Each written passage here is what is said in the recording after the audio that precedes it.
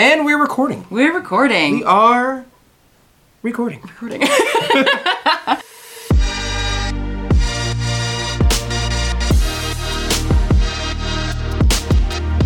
This is The Mud Peddlers, a podcast where two nerdy ceramic artists share the behind the scenes of their worlds of clay. We're your hosts, Lindsay M. Dillon. And I am Dante of Earth Nation.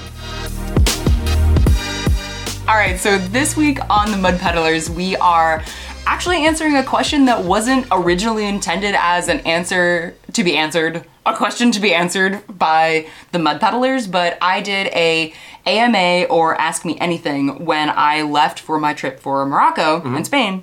And one of the person's questions I thought was, well, I mean, there are actually really many good, insightful questions, but this one, when I was, we were trying to figure out what we were going to talk about today, I was like, hey, what if we do this? Okay, so this question is from harta.vs. And they say, I hope you have safe travels.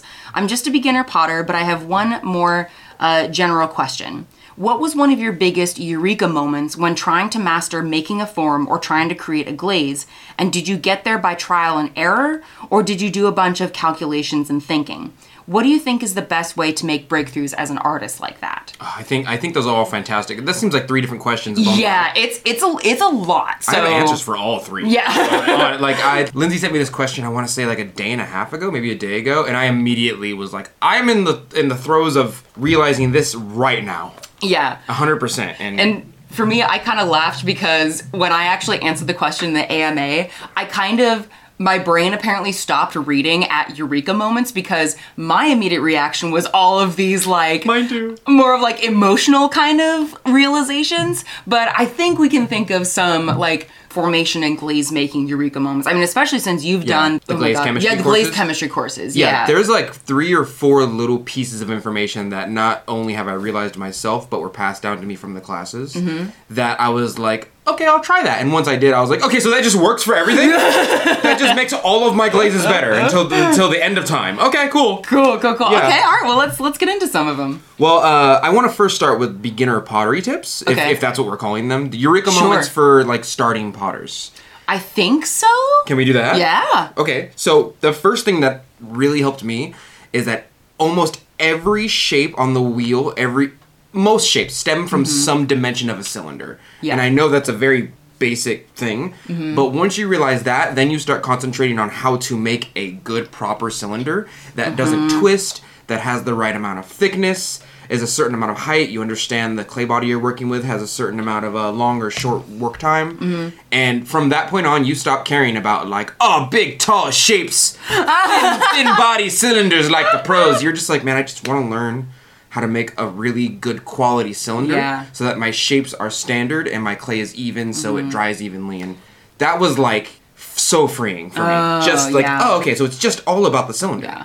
I feel like that's why a lot of beginning classes, not all of them, but a lot of them will have an assignment where it's like make 6 cylinders that are 6 inches tall and, the same width or whatever, and like the cylinder making exercise is definitely a thing because it's, And then once I stemmed off of like, okay, make a good cylinder, I started to realize the reasons why a cylinder would be quality or not, such as like you can tire out clay based on the clay you're using. Yeah. Number 2, what is wait, we should go into that just a little bit more, like or just to provide an example, like even though I'm looking at moving away from B-mix with grog because of the whole issue with the 3.5 absorption rate even after it's vitrified, so it's like semi-vitreous instead of like fully vitrified. Right. So I'm looking at moving away from that clay, but the reason I like that clay is because if I'm learning a new shape, it can deal with in general, it can deal with my bullshit.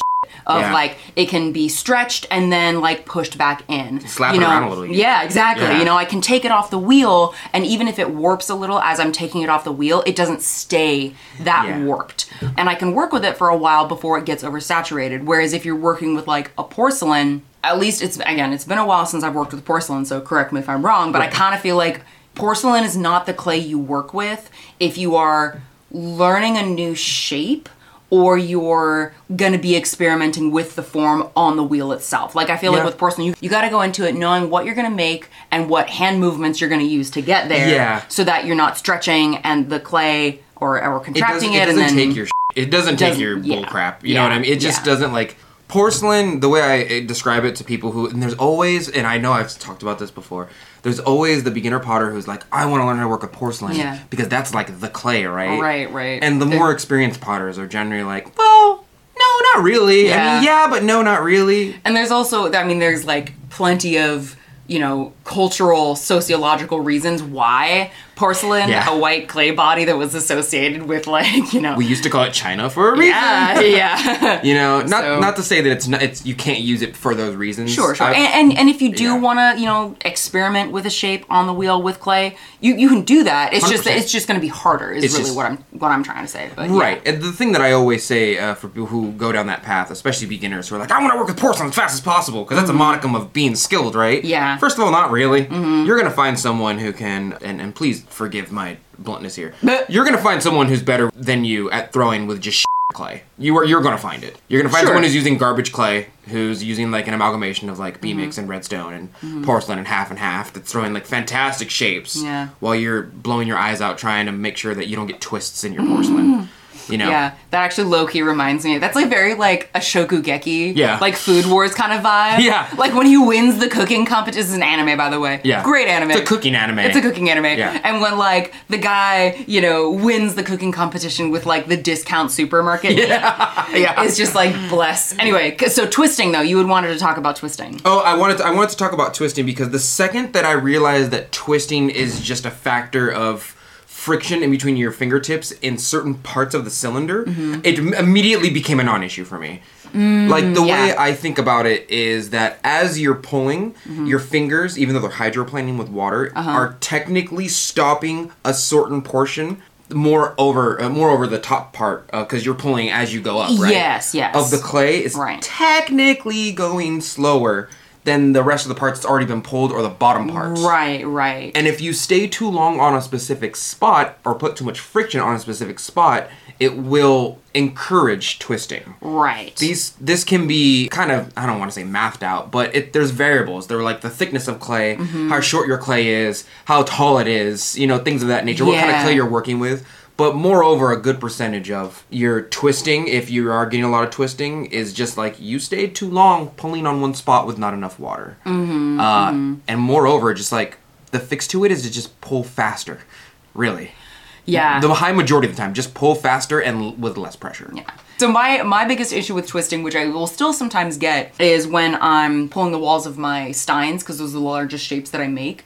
And for me, what normally causes twisting is my grabbing essentially too much clay. And so I'm pulling there's a big old chunk of clay on the top part that I'm pulling, and I have that combined with basically making the walls and the bottom section, like underneath my fingers as I'm pulling, thinner than the top. Too thin. Yeah. And that's the biggest thing for me. So so twisting is a big thing. Twisting is a thing that once you understand exactly why it's happening in your clay body, you're like, oh, it's just not going to happen anymore to me. So that was definitely one of a big eureka moment for you? Every clay has different variables in which, like, how long or short they are, based on their composition, of course. Because just like glaze, they're made of... long or short, just in case our listeners aren't really familiar with those terms? Long being you can, like, stretch it very, very wide, you can work with it for a longer amount of time, and short being the opposite of that, where it's like, I need to pull this in 2 pulls, like the porcelain. Or it starts cracking and things like that, Yeah, it doesn't have a lot of give, it can't dry very unevenly, like B-mix with grog, you can just kind of like leave out until it's dry.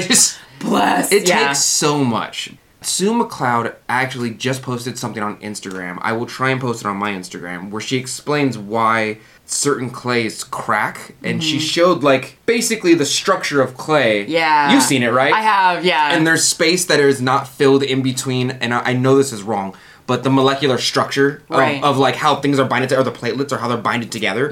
And she was like, yeah, the less space there is in between them, the better the clay is, the more like compounded it is. And the longer you can work with it and stretch. But if there's air in between those and it's not filled with something like sand or grog, usually it's shorter and it's more difficult to work with. And she made a whole like post about it. Please go check it out. Yeah, if I can find because I think she listed it, was it in her Instagram? It was on Instagram. Okay, yeah, I'll see if I can find the link and I'll drop it in the show notes, because like we love Sue McLeod. If y'all didn't know already, didn't understand. Sue McLeod's amazing. Sue's based on the cast. Yeah, she is. I don't know what that means. On but God. actually, I know what based is. Is she the goat? There can only be like one that's greatest amount of time. Yeah, there can only be one goat. Okay, all right. Thank you for keeping me up with the lingo. It's okay. Yeah. But if you meet someone who calls someone else, like if someone's like Biggie's the goat and like Tupac's the goat, they're because that's the big they're East Coast, West Coast. They're technically not wrong in any sense of the word, but there is an argument to be had. Okay. You know what I mean? Yeah. There's definitely. I hear you. Okay, I have another wheel related one. Okay. Right? Someone said this to me one day, and I was like, "You're right. You're not 100% right, but you know me. I talk in like 90 and 80%. Sure, yeah. The wheel is just a tool for making things round, and anything after that is where my real creative process comes in, because I can only. It's not really true, but I can get really good at making big shapes and thin shapes and round shapes and certain shapes that are historically relevant and X, Y, Z. But like at the end of the day, I am making a vessel or something that is round with different heights. Even when you make those little donuts on the wheel, that's just like a half an inch enclosed round. Right. You know, but then after that, if I want to make a square shape, I'll take it off the wheel and morph it a little bit. If I want to make something that, where you squeeze both sides together. Yeah. Like one of those thin bottles, take it off the wheel, But once somebody was like, yeah, the wheel is just a tool for making things round, but you can modify your work or alter it any way you want after that. Then I was like, oh, you're right. You're so right. He's like, yeah, aren't you just tired of making like round things? And I was like, no, I like that. And he goes, right, but like there's more to life than just like round, like cups and bowls and plates. And I was like, oh, so you're so. I'm sure I could give an example or two, but I'm also sure there's 100 examples versus that of where you're right. Yeah. It's just a tool for making things round, And so I've within the last month I've started to expand. Like, okay, we're gonna do some silk screening. We're gonna do some color variation. I've started to experiment with like glazes a lot more. Cool. But it was again very freeing to just be like, oh yeah, I just kind of make round things with pretty colors on. Yeah, which is fine. Because to be honest, it's like I did a little bit of experimenting with different shapes, like essentially like throwing and altering the form. Yes. But yeah, like in my day-to-day work in the studio, I'd be making the round things. I'd be making the round things, and then I'd be making the round things thin, and I'd be making them tall, and different parts, and then people are impressed because they go, ooh, the bottom's so round, and the top's so thin, and then tiny piece of paper go on top, bottleneck. Very impressive. Very impressive. Because kind of difficult. But also still just round. Okay? Also still just round. So I've gotten a lot more into like, oh, I'm going to carve this when I take it off the wheel. I'm going to alter this in some way, shape, or form. I'm going to pound this part in. Or like... Yeah, you are. Yeah, I am. I love that so much. Oh, my Lord. But yeah, once I settled in with the idea that the high majority of the shapes on the wheel that I'm making are just round, I was like, oh, well, I want to be more creative than just round. And that started not to say that that's bad if you just want to do that. Yeah. But like I don't know, I want to go beyond just round. And so that was a eureka moment for me where I was like, okay, well, I got to move past that. In order for me to grow as an artist personally, I need to move past round. I need to do texture. I need to do glazes. I need to do altered forms. I need to do something that's not round, because now that someone's pointed it out to me, I'm gonna go crazy just making round. When someone's like, "You just make round things," I'm like, "Oh, you're right," and it makes me angry.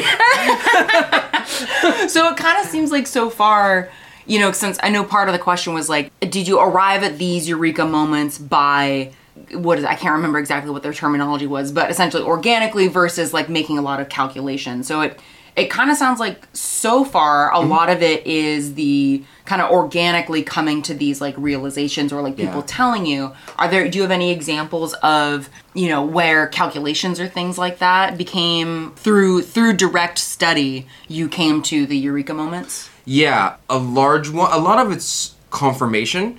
So what will happen, especially with my glazes, I will take a glaze and I will mess with it for a very long time, and then off of my experiences in firing, I'll have a hypothesis. And I'll go, regardless of other people's information at this point. Right. Like, I don't know any... Before I took the classes, I was doing this, but I'll be like, I don't think that works that way.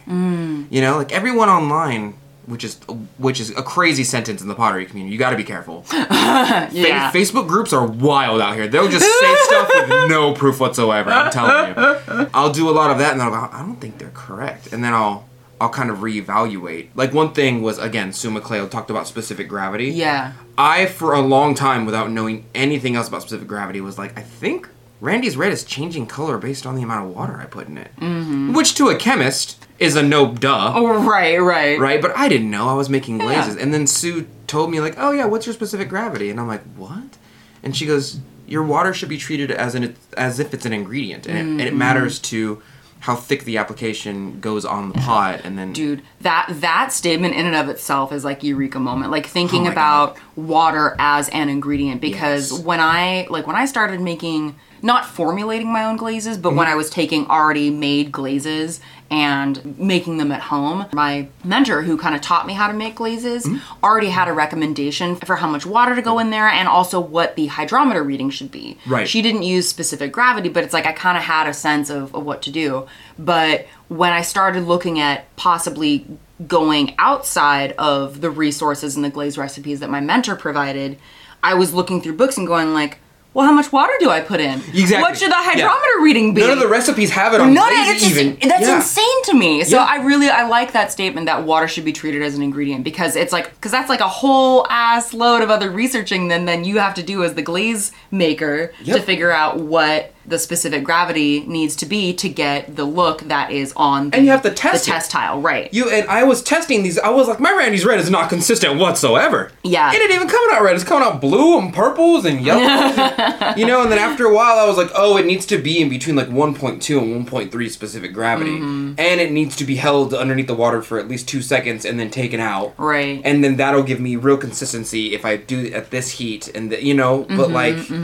I'm telling you, man, these Facebook people are wild.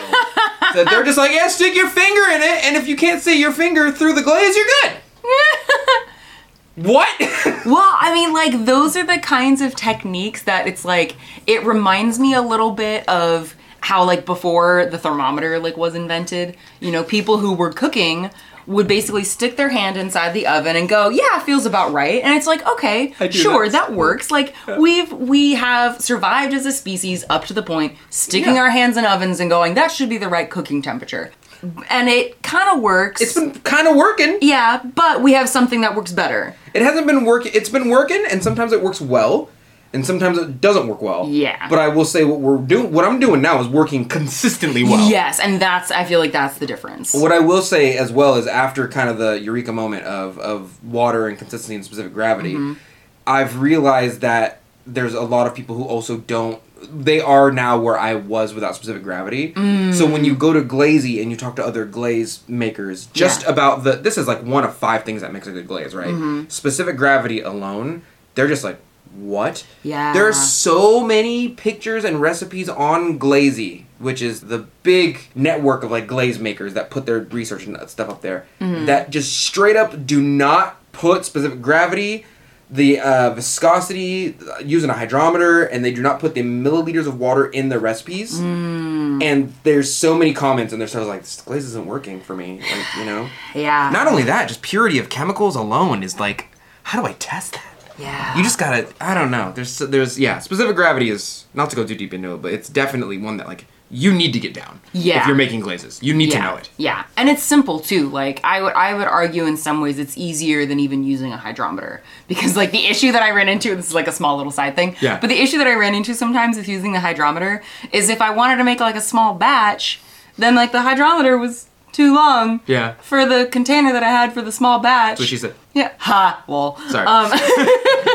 So it's nice that, like, basically as long as you have at least 100 milliliters of a glaze that you're testing, at least, you can test the specific gravity. Yeah, and it's you need the same equipment that you would need to make a glaze that you would need to test specific gravity. Yeah. It's like a little tube. You don't even need a little tube. You just need to know where 100 milliliters or 50 milliliters is. Yeah, on a container. But you can buy a graduated cylinder fairly cheaply online, and they're actually probably cheaper than hydrometers. I would think. Yeah. Well, yeah, they're made of like plastic. I think hydrometers are a little bit more like metal in plastic in like a buoyancy thing. Yes, so it floats, yes. And there's a method to making it. This is just like, it's a plastic container that has markings on it. Yeah. There you go.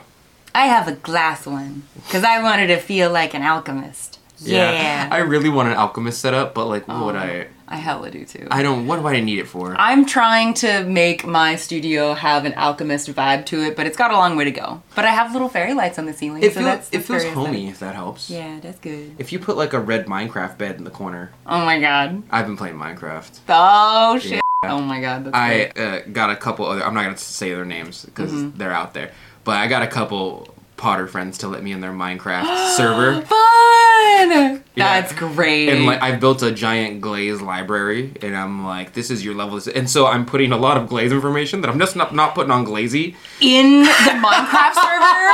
What the hell? I didn't know you could do that. Well, because like, remember I developed you that glaze, right? Yeah, the red glaze? Yeah. Okay, so I made a different one. I made a better one, essentially, that I think I'm going to show it to you just so I can give you a reaction. Okay. But, like, I can't put this on Glazy, and this isn't secret knowledge. Why can't you put it on Glazy? Realistically, I've been making glazes, and I find information that, much like me hypothesizing things, that works for me personally, and then I sometimes try and share it with the community. Really, and this is not on brand for the podcast right now, I'm sorry.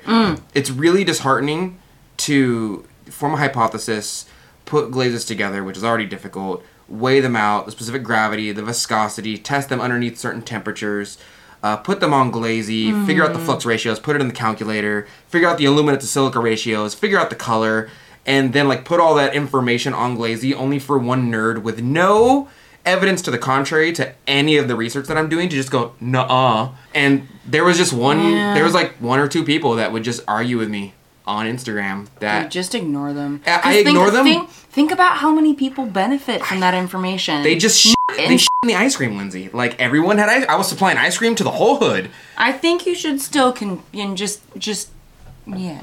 That's what I think. You're right. I felt the vibe there. But also, like, it's so weird for me to say something and then I get, like, not a mountain of pushback, but enough pushback.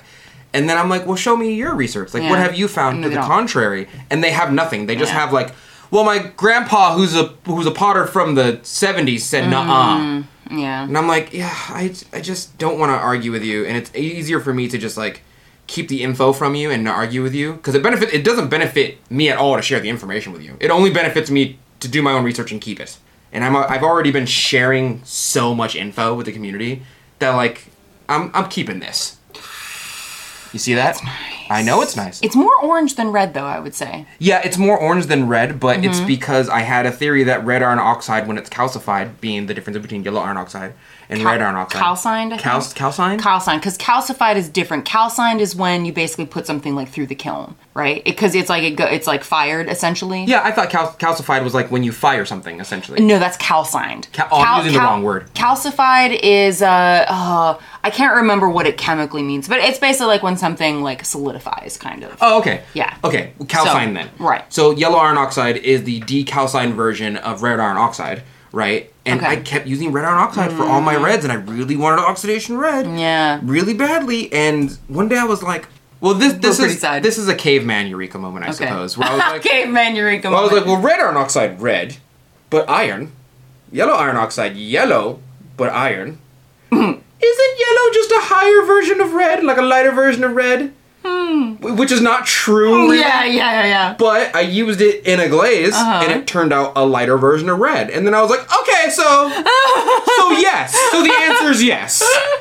Yeah. And then I checked with some other people, and they're like, no, it's basically the same exact thing as red iron oxide. And I was like, but it's working better. Yeah. So is it purity? Like, what? What? I don't know what you're saying, but like, this is pretty close to red for an oxidation cone 6, which is difficult to do for most people. And it's not like I did it once. Like, I did it like multiple times on multiple clay bodies.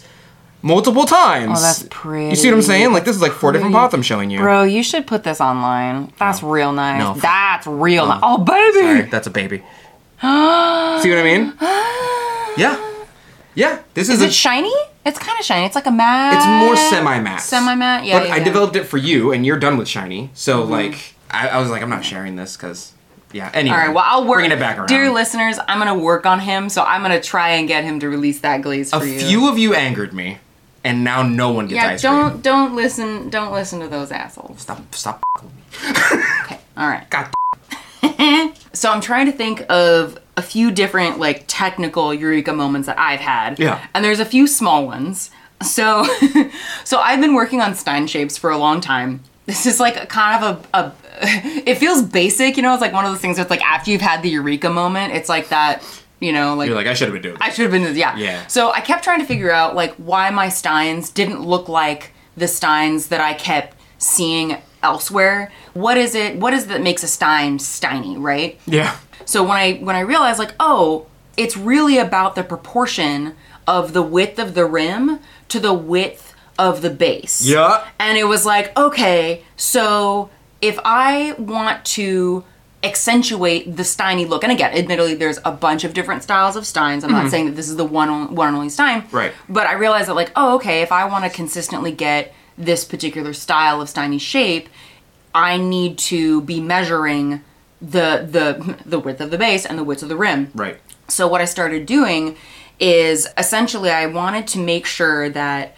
okay, I wanted Steins that were like 6.5 inches tall, greenware, like when I'm throwing them. That's big. Yeah. 6.5 inches is big. It's big, yeah. I mean, of course it's true. I think we can all agree that 6.5 inches is large. Oh my God. I think everyone in this room yeah, yeah, definitely. right now can agree 6.5 inches is, yeah. is f***ing huge, right? Yeah. Okay, thank you. Yeah. Mm-hmm. I just want to make sure we all agree. Oh, yeah, no, we're good. Thank we're you. good. Yeah, yeah. Anyway, so...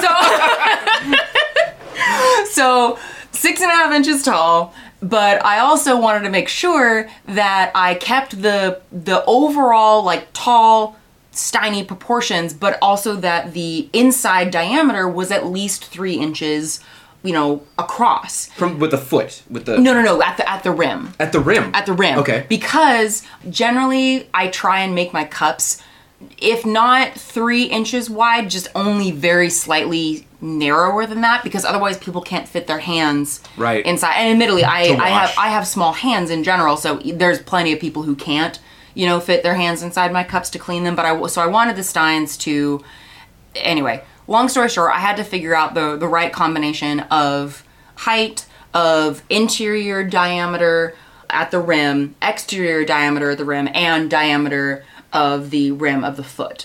And realizing that it was just about the proportions and then figuring out how to measure those really allowed me to get a consistent style with the Steins. And then from there, it's just been adding like details kind of here and there to accentuate that shape even more. But it's been that was a big thing. This is just a really brief one, so I'll just mention this quickly. But like weighing your clay, like I just did a YouTube video on that. Yes, it's so basic, but so many people don't do it. I hate doing it. Yeah, I love it because for me, and again, like if you don't, if not, how do I say? If you don't care about consistency, which is fine if you don't, like, you know, it's just like, it not everyone needs to have like 20 cups with the same shape. It's just more like when you get to the point where, or if you get to the point where you want your cups to be consistent, weighing your clay is the first step and it's the most important from there. You know, measuring your stuff, that's the next step, but if you're not starting out with the same amount of clay every time, that consistency is harder to get, takes more time, and makes you less efficient. I will say, just as a mentality thing, that I fought weighing my clay for a long time because, as we've talked about many things being a scale, I thought it would bring me closer to the scale of production potter, and I was trying to fight that so hard in the past. Oh. Where I was like, oh, if I weigh my clay, I'm making things consistent, and consistency is a thing that production potters value. Oh, that's interesting. And I don't want to do that. But then, you know, I talked to you and like Tim C. Yeah. And John the Potter, and most of you kind of echoed the same thing of like, well, if you make a cup, like 2 or 3 of the same cup, just because you're into it, right, and people like it and it sells out, why wouldn't you just make more of that same cup? Yeah. If people want more of something, supply and demand, you got to give it to them. And so I started to like, well, if they want the same cup, I have to weigh out the clay, figure out what it weighs, and then weigh the clay, and then make 2 or 3 of those cups. So now I have like. People like my dragon mugs. I'm making a little bit more of those. People enjoy my like avatar tumblers, like the avatar teacups. I'm like, well, I gotta make like 20 of those every. Yeah. You know what I mean? So it's just don't be afraid of the mentality. Yeah. You know, I'm old, so. Yeah. What is it they say? Boomer isn't just an age. It's a lifestyle. Or it's a mentality. It's not an age, but it's being a boomer isn't an age. It's a mentality. I'm just like a cool horny boomer. That's but fair. Definitely still there, you know? I'm like, new things! Still goated with the sauce. I know phrases. I'm cultured internet style. Culture. Hello, fellow kids. Do you have any more? Because I have like 2 more maximum. I've got a couple more. Okay, give them to me. Another big breakthrough on like a technical side was figuring out. So since I came from a more like sculptural background with clay, I really struggled to find my own voice with functional work. And I experimented a lot with different techniques, and I basically tried to do screen printing without screen printing. Like I didn't have, or silk screening rather. Yeah. So I didn't have like the right stuff to do it. So anyway, I probably could have saved myself a lot of time, but I was like, I'm gonna experiment on my own. That's where innovation comes. That's good. That's true, but I could have saved myself some time. Definitely. But I think realizing that I could use rubber stamps for surface decoration was big. I have sort of bounced around between different modes of creating. Like I, again, come from a sculptural background, learn how to do more wheel throwing. I didn't necessarily consider myself a 2D artist particularly, but I found that the more that I do, the rubber stamp designs, the more that I'm designing things in Photoshop, I'm sketching things out on my sketchbook. And so I guess I'll just say this isn't very cohesive, but I guess I'll just say... I think this is all good information. Okay. If I was hearing this as a new beginner potter, I would have been taking okay, so I need to try this, this, and this. Okay, all right. And that would take me a f***ing year to do. This is a good episode, I think. Okay, all right. Hopefully it is helpful. So the rubber stamps provided an opportunity to explore 2D surface design, even though I came from a sculptural background. So in terms of looking at what kind of skills you can develop, I guess I'll just say don't be afraid to try things you may not consider yourself necessarily like good at. Like I didn't really, it's really recently that I've even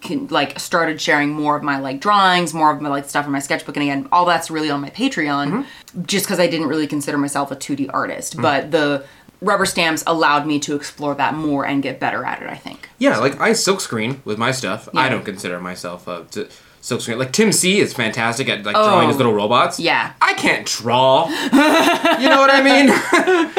Like I can't draw. I pay someone to make silkscreen images that other people make for me, and then I put them on cups. Yeah. Pretty much. Like I can't do that. But if you can find a path like Lindsay has where she's like, I made something and I can make a stamp out of it and integrate that into my work. Go ahead. Don't box yourself into only ceramicist. Yeah. Oh my god, I'm gonna have to bleep that out. There's plenty of bleep. Yeah. One giant eureka moment that I had was that soon after I started making glazes, I realized after so many hours of... Because I started I can make my own clay too, right? I don't make my own clay.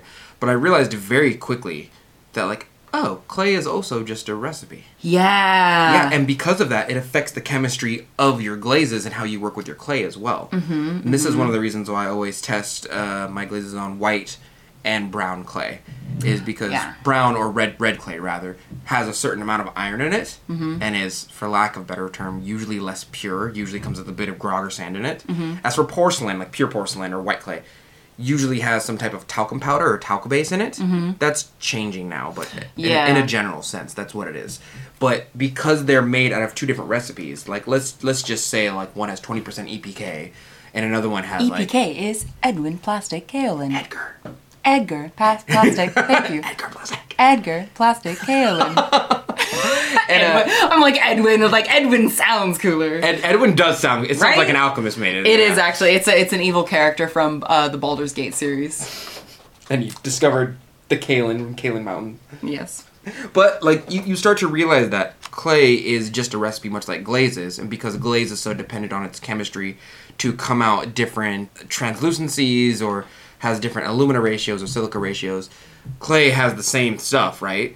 So those chemistries work together. When I started testing my glazes when I realized that eureka moment, I started testing all my glazes on brown clay as well. Like my new red glaze turns real good red on redstone clay because there's a bit more iron in it. Yeah. Right? But like on white clay, it looks a bit like light red or orangish. Mm-hmm. But like the second you realize that clay is also chemistry and that affects your glazes, you start thinking like, well, how can my glazes change if I use different clay bodies? Yeah. And your testing just opens up. Oh my God. See, to me, that sounds like intimidating, because part of the question was also, how do you recommend artists kind of find those breakthrough moments? And part of me is like, well, I think it's just about continuing to experiment. But also, I think there gets to be this point where it's like, when you do realize how much you don't know and how much experimentation you really can do, I think a lot of it is figuring out what you want to spend your time on. Yes. And knowing that just because you don't want to spend your time researching one particular thing doesn't mean you're any less of a ceramic artist. Yeah, of course. I definitely had that feeling of like, oh, I need to work up to using porcelain. You know, I felt embarrassed when people would ask me what kind of clay I used, and I'd say, oh, you know, be mixed with grog, you know, like as though that was not good enough, you know? So, yeah, basically. I'm a monster. I'm just like, I use whatever clay I want to. Yeah. Because I can. Yeah. Because I know the chemistry now. yeah. Which is a power move in and of itself. Yeah. Yeah, but that's I saw that door open a little bit, and I'm like, nope. No,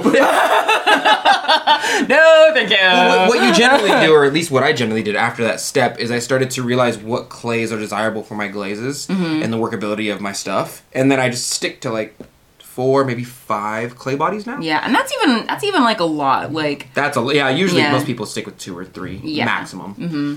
And it is okay to like amend what I just said, like in terms of working with different clays and stuff.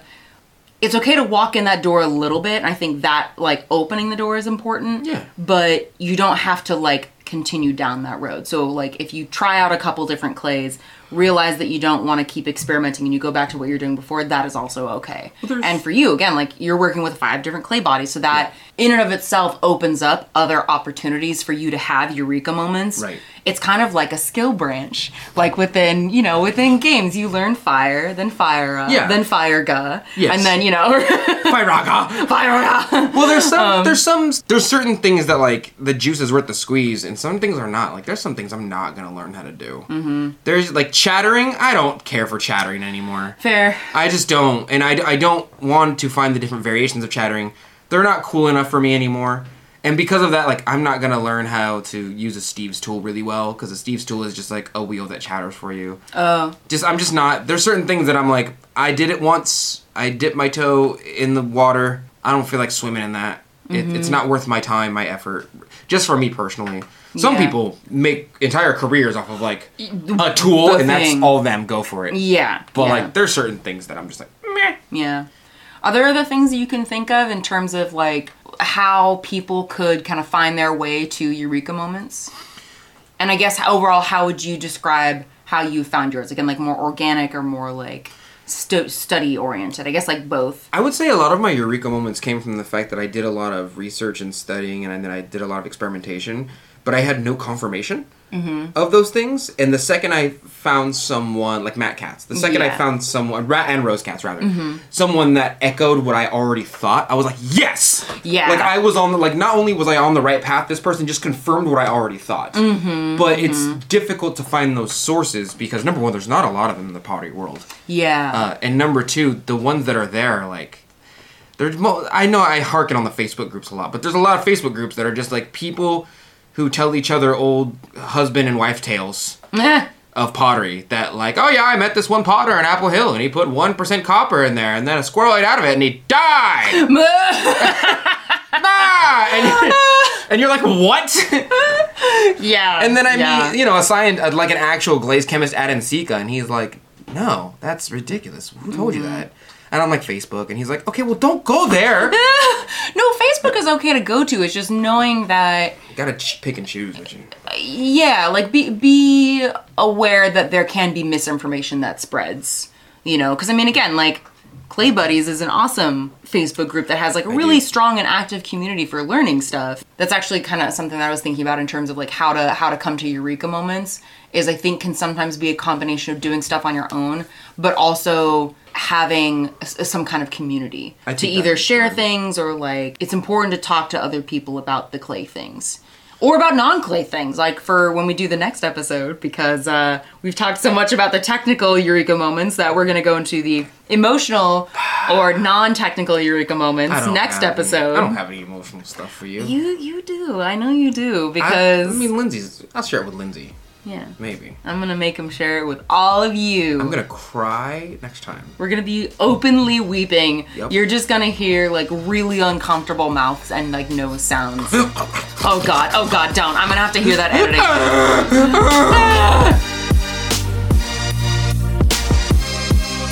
And that's it for today. Thank you for listening to The Mud Peddlers with Lindsay M. Dillon. And Dante of Earth Nation. Want to say hi and see what Dante and I are working on in our studios? Check out the show notes for links to our websites and social media below. You can find me at lindsaymdillon.com. That's LINDSEY, M as in monster, DILLON.com. And on Etsy, Instagram, and Facebook at Lindsay M. Dillon. And you can find me at Earth Nation Ceramics. It's spelled exactly how you think it's spelled, but you can also find me on my Facebook fan page and Instagram at the same name at Earth Nation Ceramics. If you enjoyed hanging out with us today, or you have a question or topic you'd like us to discuss, take a second to rate and review the Mud Peddlers in Apple Podcasts. It helps our podcast reach new listeners, and we really appreciate the feedback. Thanks again, and we'll catch you next time.